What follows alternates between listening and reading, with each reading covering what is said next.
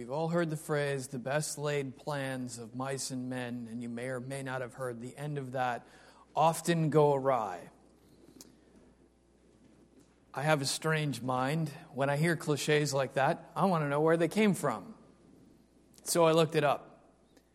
It was adapted from a poem by the Scottish poet Robert Burns in 1785. And he was a farmer. And apparently he was plowing a field, disturbed the nest of a mouse. And he wrote this long poem afterwards, according to his brother, on the spot, about this event. And it got him thinking about what happens in life and about how the things that we plan don't often happen the way that we expect. I don't know if I've done this here before or not. I know I've done this before in a sermon, but I'm going to risk that I haven't. I would like to try an experiment with you for a moment. If you want, you can close your eyes. It's not going to be shocking. It's not too hard. And I think that for most everyone in the room, we can handle this. Maybe one or two who can't do this. Okay, so here it goes. I want you to picture your 16-year-old self. I told you that a few of you won't be able to do this. But think about your 16-year-old self. What was your life like? Do you remember it? There are some smiles and a few maybe almost grimaces. But it wasn't that hard. So before you open your eyes, I want you to think about this. What did you expect out of life when you were 16? What was your plan? You can open your eyes. I turned 16 at the tail end of 1987, 30 years ago. I was a sophomore at Yorkville High School. I took biology and geometry and Pascal. That used to be a computer language that people wrote programs in. Later that year, I would be driving what I affectionately called the Gray Ghost to school. That would be a silver 1981 Pontiac Le Mans station wagon with burgundy pleather interior. At the beginning, no tape deck. This was pre-CD, and iPods were not even a dream yet. At the time, the Macintosh 2 and Windows 2.0 were brand new. It was a different world. In 1987, Ronald Reagan famously would utter 6 words as a shot across the bow to the then Soviet Union. Mr. Gorbachev, tear down this wall, of the wall in Berlin. The Cold War would start to show signs of thawing. Wayne Gretzky would win his 8th consecutive MVP in the National Hockey League. Red M&Ms came back after an 11-year hiatus. Ted Danson was a bartender at Cheers, not some guy on CSI, which is now done. Bill Cosby was the most respected father in America, not accused of heinous crimes. And Kirk Cameron was a teenage heartthrob, not a culture warrior for Christians. The Bangles were walking like Egyptians. Los Lobos hit it big with La Bamba, and the greatest album ever, The Joshua Tree, from U2 released. My plan at that point was West Point and a career in international relations. I did marry a Canadian, so the second part kind of worked out. I have a friend that I went to high school with who did go to West Point. And he's recently retired from the military and is looking to finish a teaching degree so that he can go back to Yorkville High School and teach math when Al Gonnerman, one of our former elders at the Sugar Grove campus, decides to retire. Now, the thing is, we had Al Gonnerman. I didn't have Al Gonnerman, but I know Dave did at Yorkville High School, so it's interesting. Life rarely turns out the way that you expect when you're 16. I have never been able to settle in my mind whether that's a good thing or a bad thing. Mostly it just is, right? But my life is certainly not what I pictured when I was 16. And we've all got expectations, and we've all got plans, and maybe they're conscious and maybe they're not, but they're there. And plans have a way of changing. Today is opening day for the Cubs. So it's not inappropriate to say that life has a way of throwing us curveballs. You could do that same experiment and move it from 16 to 18 or 22 when you graduate from college, or 30 or 40 or any other number, and guess what? The same thing is going to be true. I can say with the kind of certainty that I am rarely comfortable with that I did not expect the life that I am now leading. The saying is not wrong. I didn't expect to live 20 minutes from where I grew up, or be working for a publisher, or to have an almost 17-year-old with autism. I didn't expect to be living with an ongoing health concern of diabetes. I didn't expect any of 100 other things that have happened to me, some of them in the last 2 years. And today we come to James chapter 4, verses 13 to 17, and we're going to talk about the plans that we make in life. And this is what James says. Now listen, you who say, today or tomorrow we will go to this or that city, spend a year there, carry on business, and make money. Why, you do not even know what will happen tomorrow. What is your life? You are a mist that appears for a little while and then vanishes. Instead, you ought to say, if it is the Lord's will, we will live and do this or that. As it is, you boast in your arrogant schemes. All such boasting is evil. So then, if you know the good you ought to do and don't do it, you sin. Would you pray with me? Father, this morning I pray that we would hear your words, that we would see how we are to live our lives before you, in spite of the curveballs that come our way. I pray that you would allow your truth and your words to speak through me, and that they would be both a challenge to us and a comfort.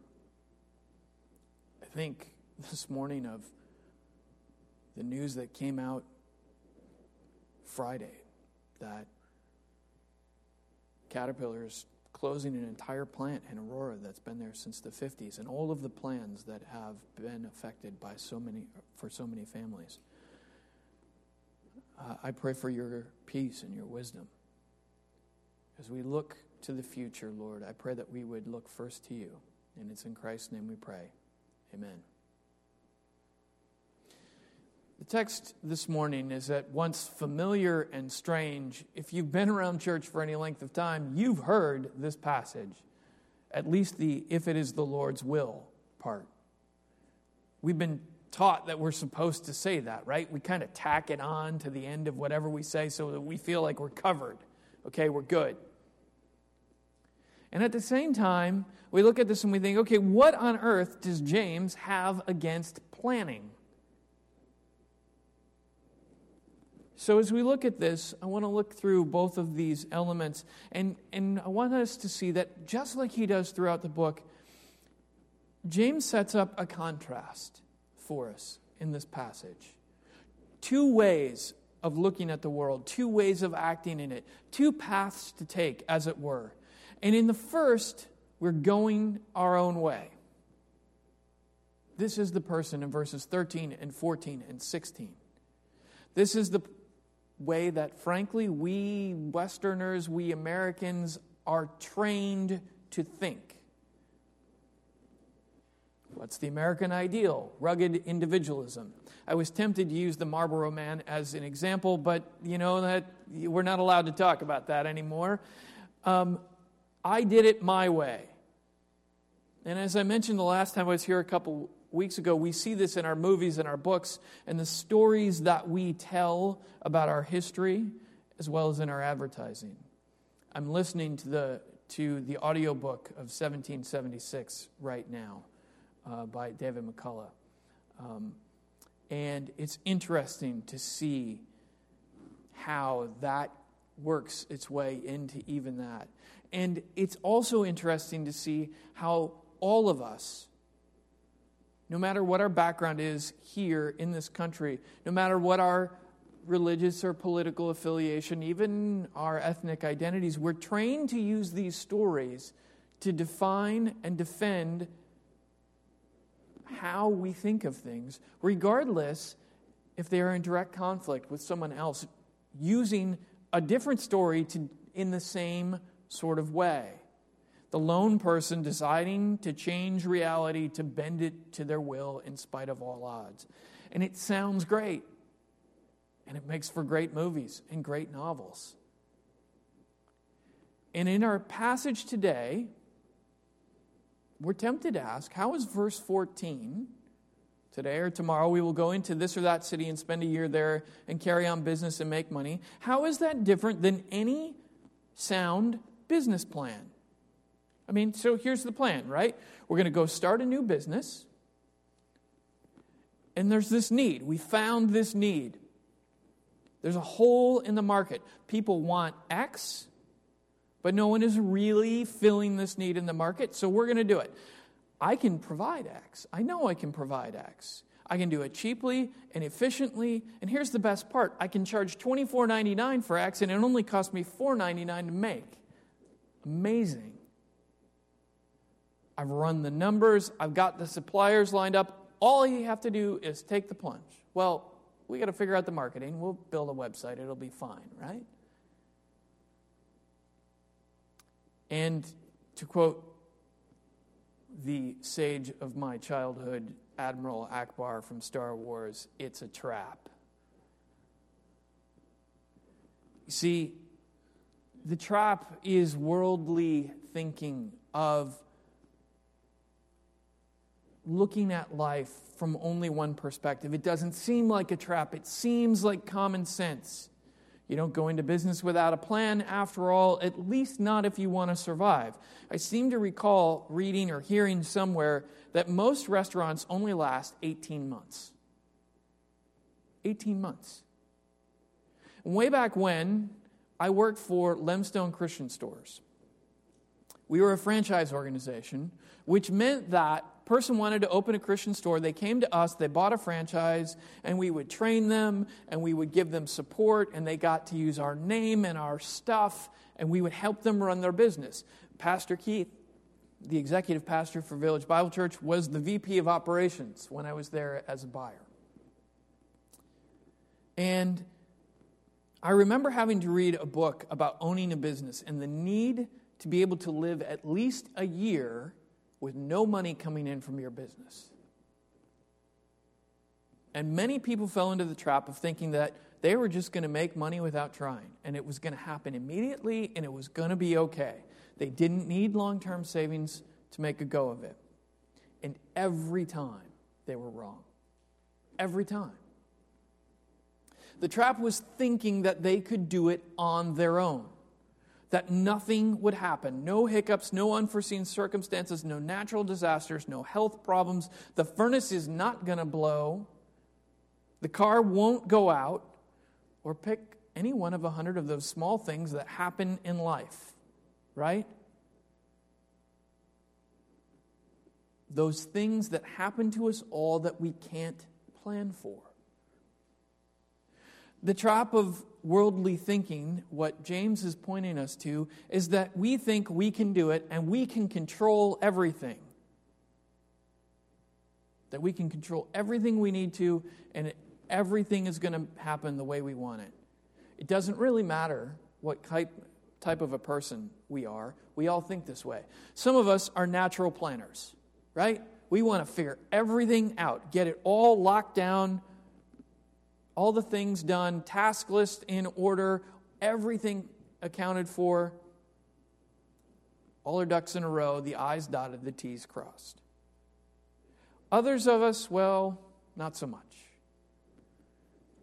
I'm tempted to say we like to live by the seat of our pants, but maybe we like to be spontaneous. We'll put it that way. We like to take life as it comes. Go with the flow. Respond and see what happens. And looking at this passage, we can be tempted to say that James is pointing us to live life that second way. But that would be missing the point. Because both of those ways of thinking are this same trap. They both have this worldly viewpoint, not because they are consciously evil, but it's in the very real, often completely unrecognized fact that they have left something out of the equation. Even if we've planned for every contingency that we can think of, even if we see the writing on the wall and we've given ourselves that year's worth of money that we need, life happens. The curveballs come. This kind of worldly thinking does one thing wrong. It leaves one thing out of the equation, and that's God. It's nowhere to be found. Right? There's a saying that I've heard that many Christians, especially in places like America, where we have a lot, are functional atheists. We claim that we believe in God, that we follow Christ, but in our day-to-day lives, we act as if everything is up to us. And we don't bring God into the equation. Whether we're making conscious plans or just going along for the flow, we leave God behind, making ourselves the center, making ourselves the point of all of our plans. And one commentator put it this way: we speak to ourselves as if life were our right, as if our choice were the only one deciding factor, as if we had in ourselves all that was needed to make a success of things, as if getting on, making money, doing well were life's sole objective. That's the way we tend to when left to our own devices. And we take it a step further, because those plans, those kinds of plans, where we're tempted to go, lead to the temptation to boast. James is probably aiming this section of his letter at some fairly well-to-do people, especially if chapter 5, verse 1 is any indication. Now listen, you rich people. But even if that verse weren't completely in view, all we have to do is think about who's the kind of person in the first century who would be able to just move to a different city and start a business. For that matter, think about most of us today. And we can be tempted to think that this passage really doesn't apply to us because, well, most of us aren't rich. Not when we look around. But whether we are or we're not, we all have this temptation to boast. And frankly, being rich is a matter of perspective when we think about how most of the world lives. James says in verse 16, "You boast in your arrogant schemes, and all such boasting is evil." It seems harsh. And I'm tempted to say, well, I'm not arrogant. I'm not scheming. I'm just trying to get by. I'm trying to pay the bills, to take care of my family. I work hard. This passage is not about me. But given that we all tend to fall into this trap of worldly thinking, of creating our plans on our own, we have to realize that we do this, and when we leave God out of the equation, we're tempted to boast. Look at me. Look at what I've done. Right? Look at what I've achieved. And it's not something we have to learn.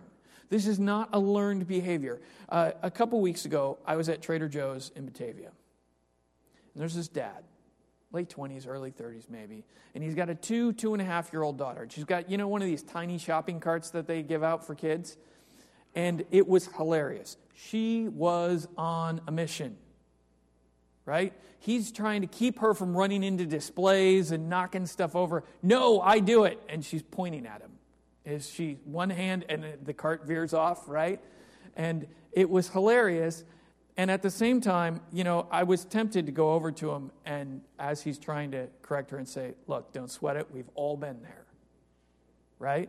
But she was off like a shot in the opposite direction, and he was trying to keep up, and there was no way I was chasing him down for that. It was kind of funny.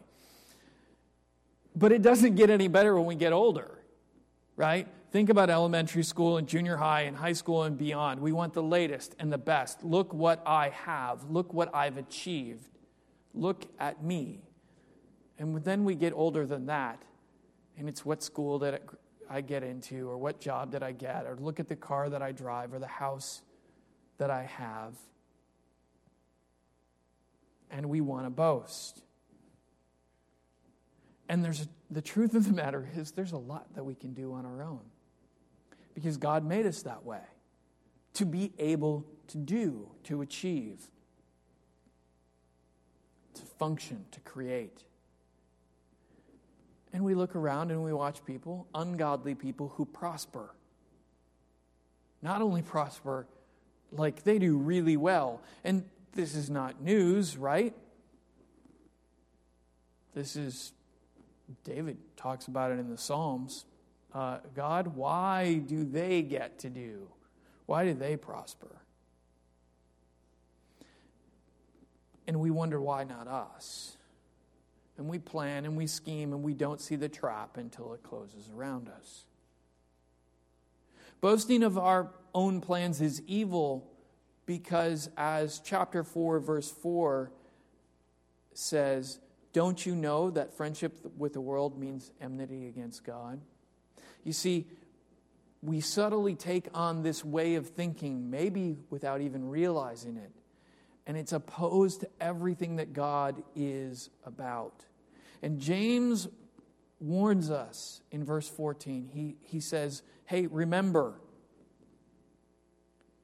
you don't even know what will happen tomorrow. What is your life? You're a mist that appears for a little while and then vanishes. The truth of the matter is we are mist, vapor. We aren't here that long. And the older I get, the faster it seems to go.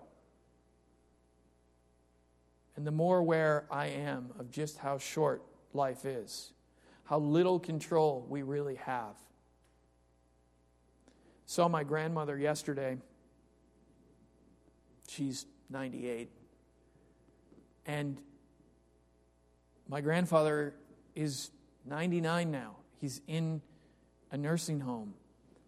And they've lived in their house since the 50s. And she doesn't know what to do with herself at night with him gone. And it moves by so fast. Doesn't feel like it, but it does. Life is short.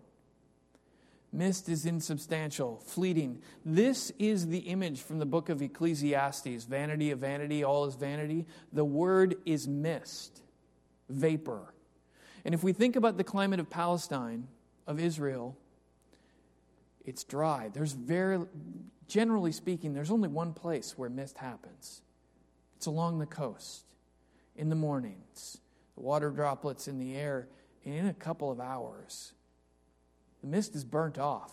The sun and the wind do their thing, and it's gone. Right? It's fleeting. We're mist, and we know it.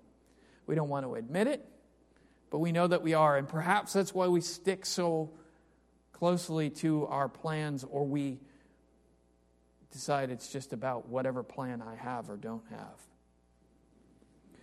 Not long ago, I read a novel, Swedish novel, A Man Called Ove. You've probably seen it, bestseller list.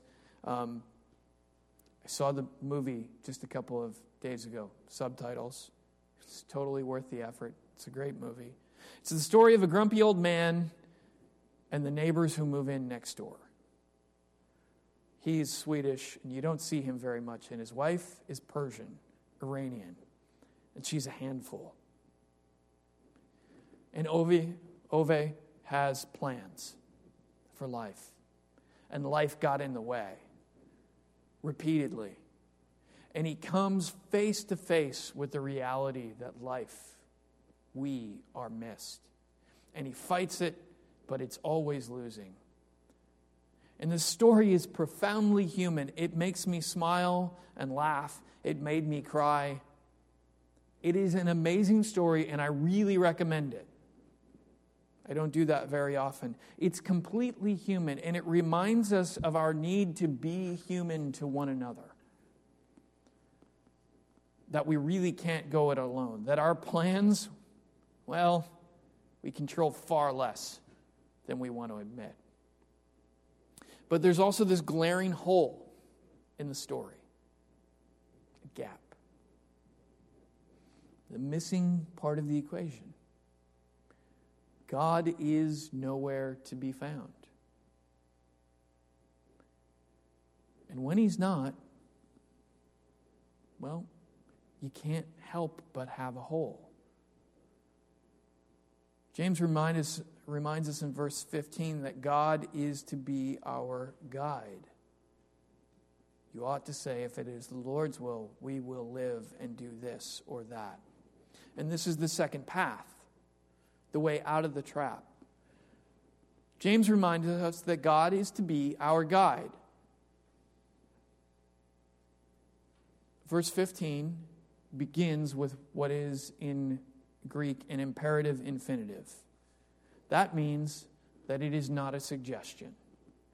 And it is not a one and done thing.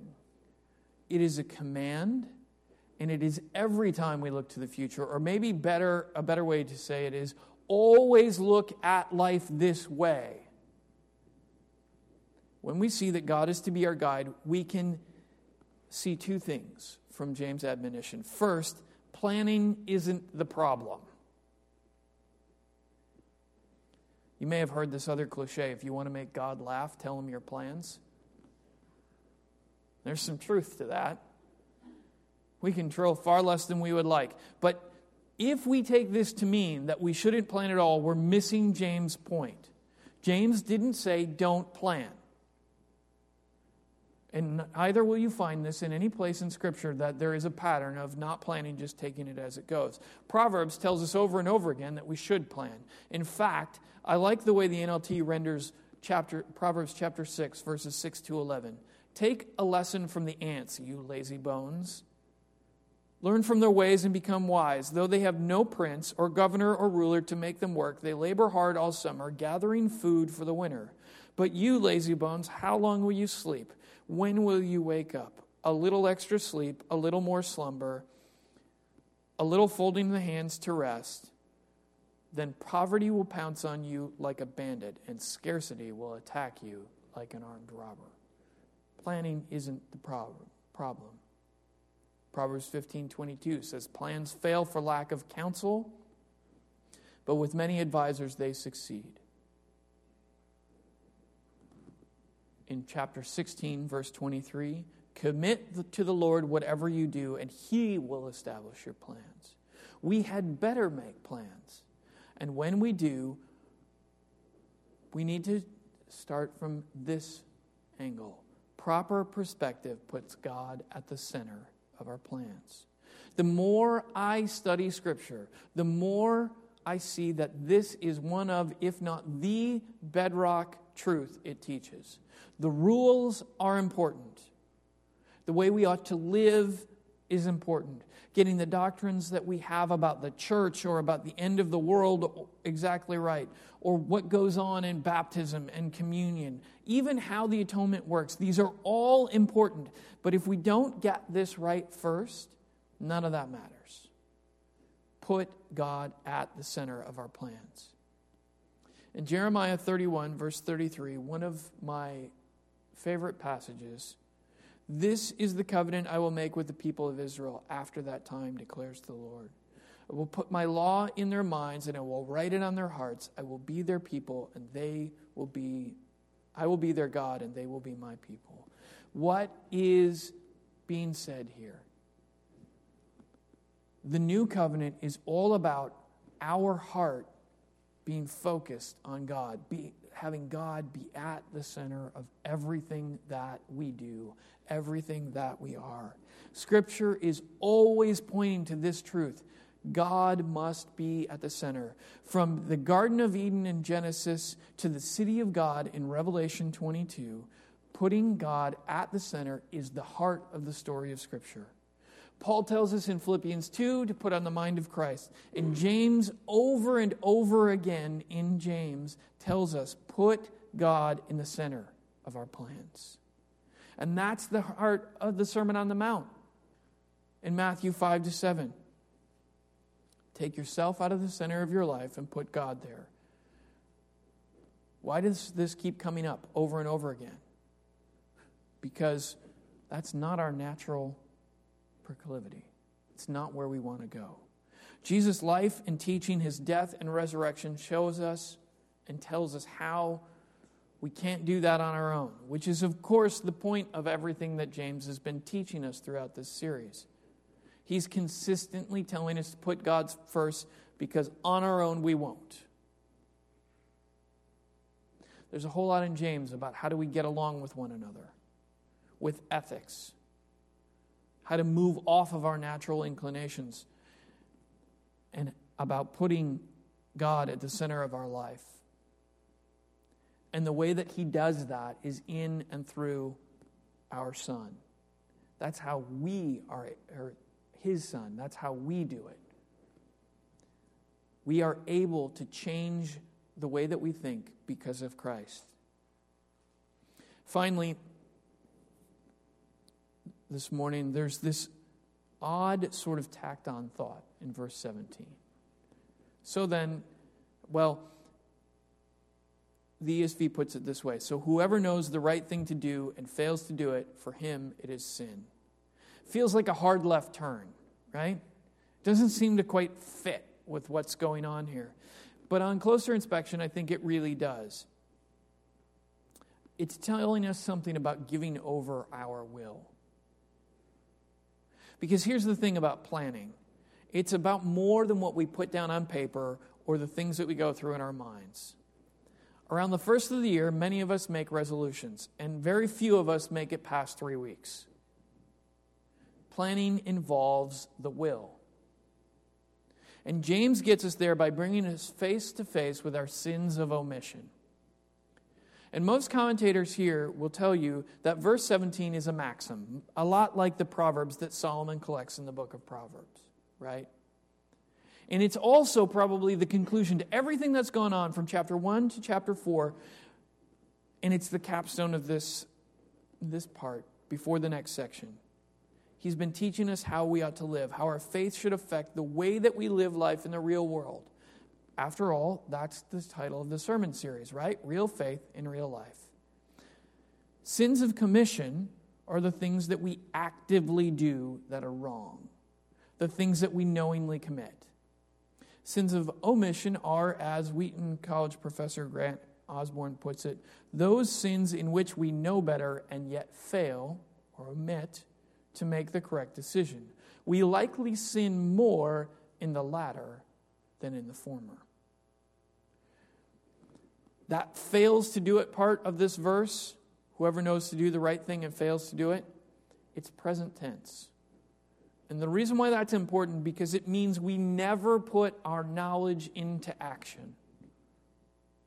And that's not a new theme for James. In chapter 1, verse 22, he said, don't just listen to the word, do what it says.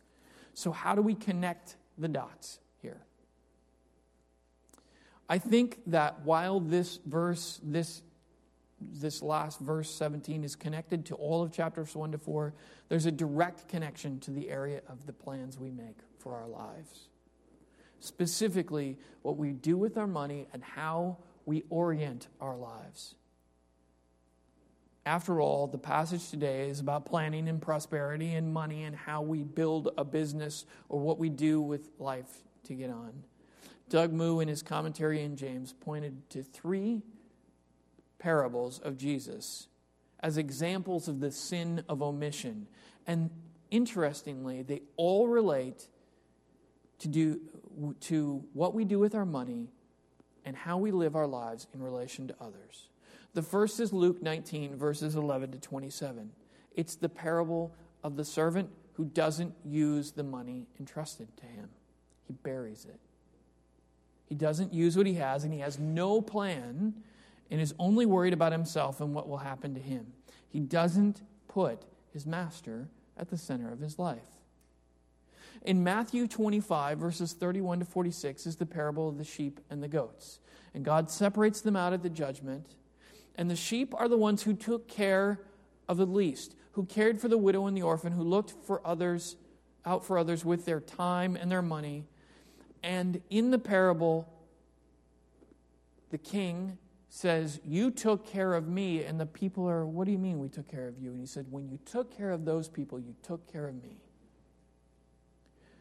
Being godly, then, taking care of those who need to be taken care of, is actually taking care of God himself. That's what Jesus teaches. And in Luke 12:46, there is a parable about a watchful servant. And Jesus calls out the one servant who knows the master's will but doesn't do it. That is what a sin of omission looks like. And it is connected to how we live our lives. Do we live our lives for others or for ourselves? And at the end of the day, it's not about how much we have or if we're in a position to go to the city and start a business. It's about how we order our lives, around ourselves or around God. All of James at this point has been a series of admonitions about how to really live our lives with God in the center. And it works its way into our lives in a variety of ways. Whether we face trial and tribulation, whether we're rich or poor, we need to persevere. We need to remember that God does not tempt but give good gifts. James tells us that we need to be slow to speak and quick to hear, that we shouldn't have favorites, that we must tame our tongues, we must choose real wisdom, we must submit to God. And finally, he says, we must follow through. This is, of course, the point of James as a whole. It's one thing to say that we follow God. It's another, and even to say, if it is God's will, it's another thing to follow through. There is a part of me, having grown up in the church,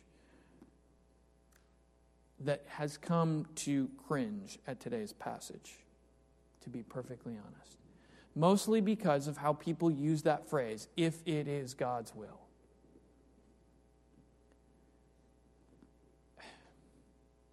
Most of us, it seems, have used that phrase as a way to get out of doing what we're supposed to do. It has become a magic formula for us. A way to not have to do anything or have a plan. If I just say, if it is God's will, then I can really do what I want, right? Or I can get out of doing what I don't want to do. Because, see, what I really am saying is if it's God's will, and that's not the thing I really want to do. So if I just say if it's God's will and then I don't do anything about it, chances are it's going to collapse anyway, right? I don't have to do it. Wasn't God's will. See, the project didn't work. He must not have really wanted me to be involved. And if that's how we're using this passage, and I don't use the word using lightly, then we're doing it wrong.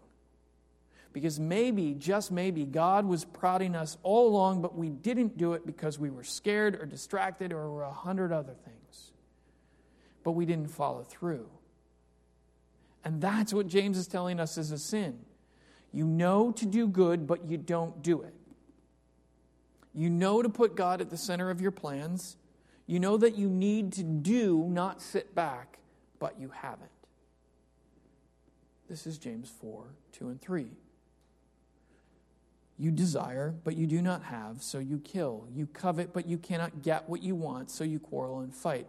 You do not have because you do not ask God. And when you ask, you do not receive because you ask with wrong motives, that you may spend what you get on your pleasures. We have to get ourselves out of the center. We have to remove our petty, arrogant plans and replace them with God's. And we're only going to find them by knowing Him, by learning about who He is and what He's done for us. Colossians 2:9 says that we see God fully in the person of Jesus Christ. And it's when we put Him at the center of our plans, our hearts, amazing things will happen. And as I close with Psalm 20, verse 4. Because when we do this, when we move God to the center of our lives and our plans, we read this. May He give you the desire of your heart and make all your plans succeed. To which I say, amen and amen.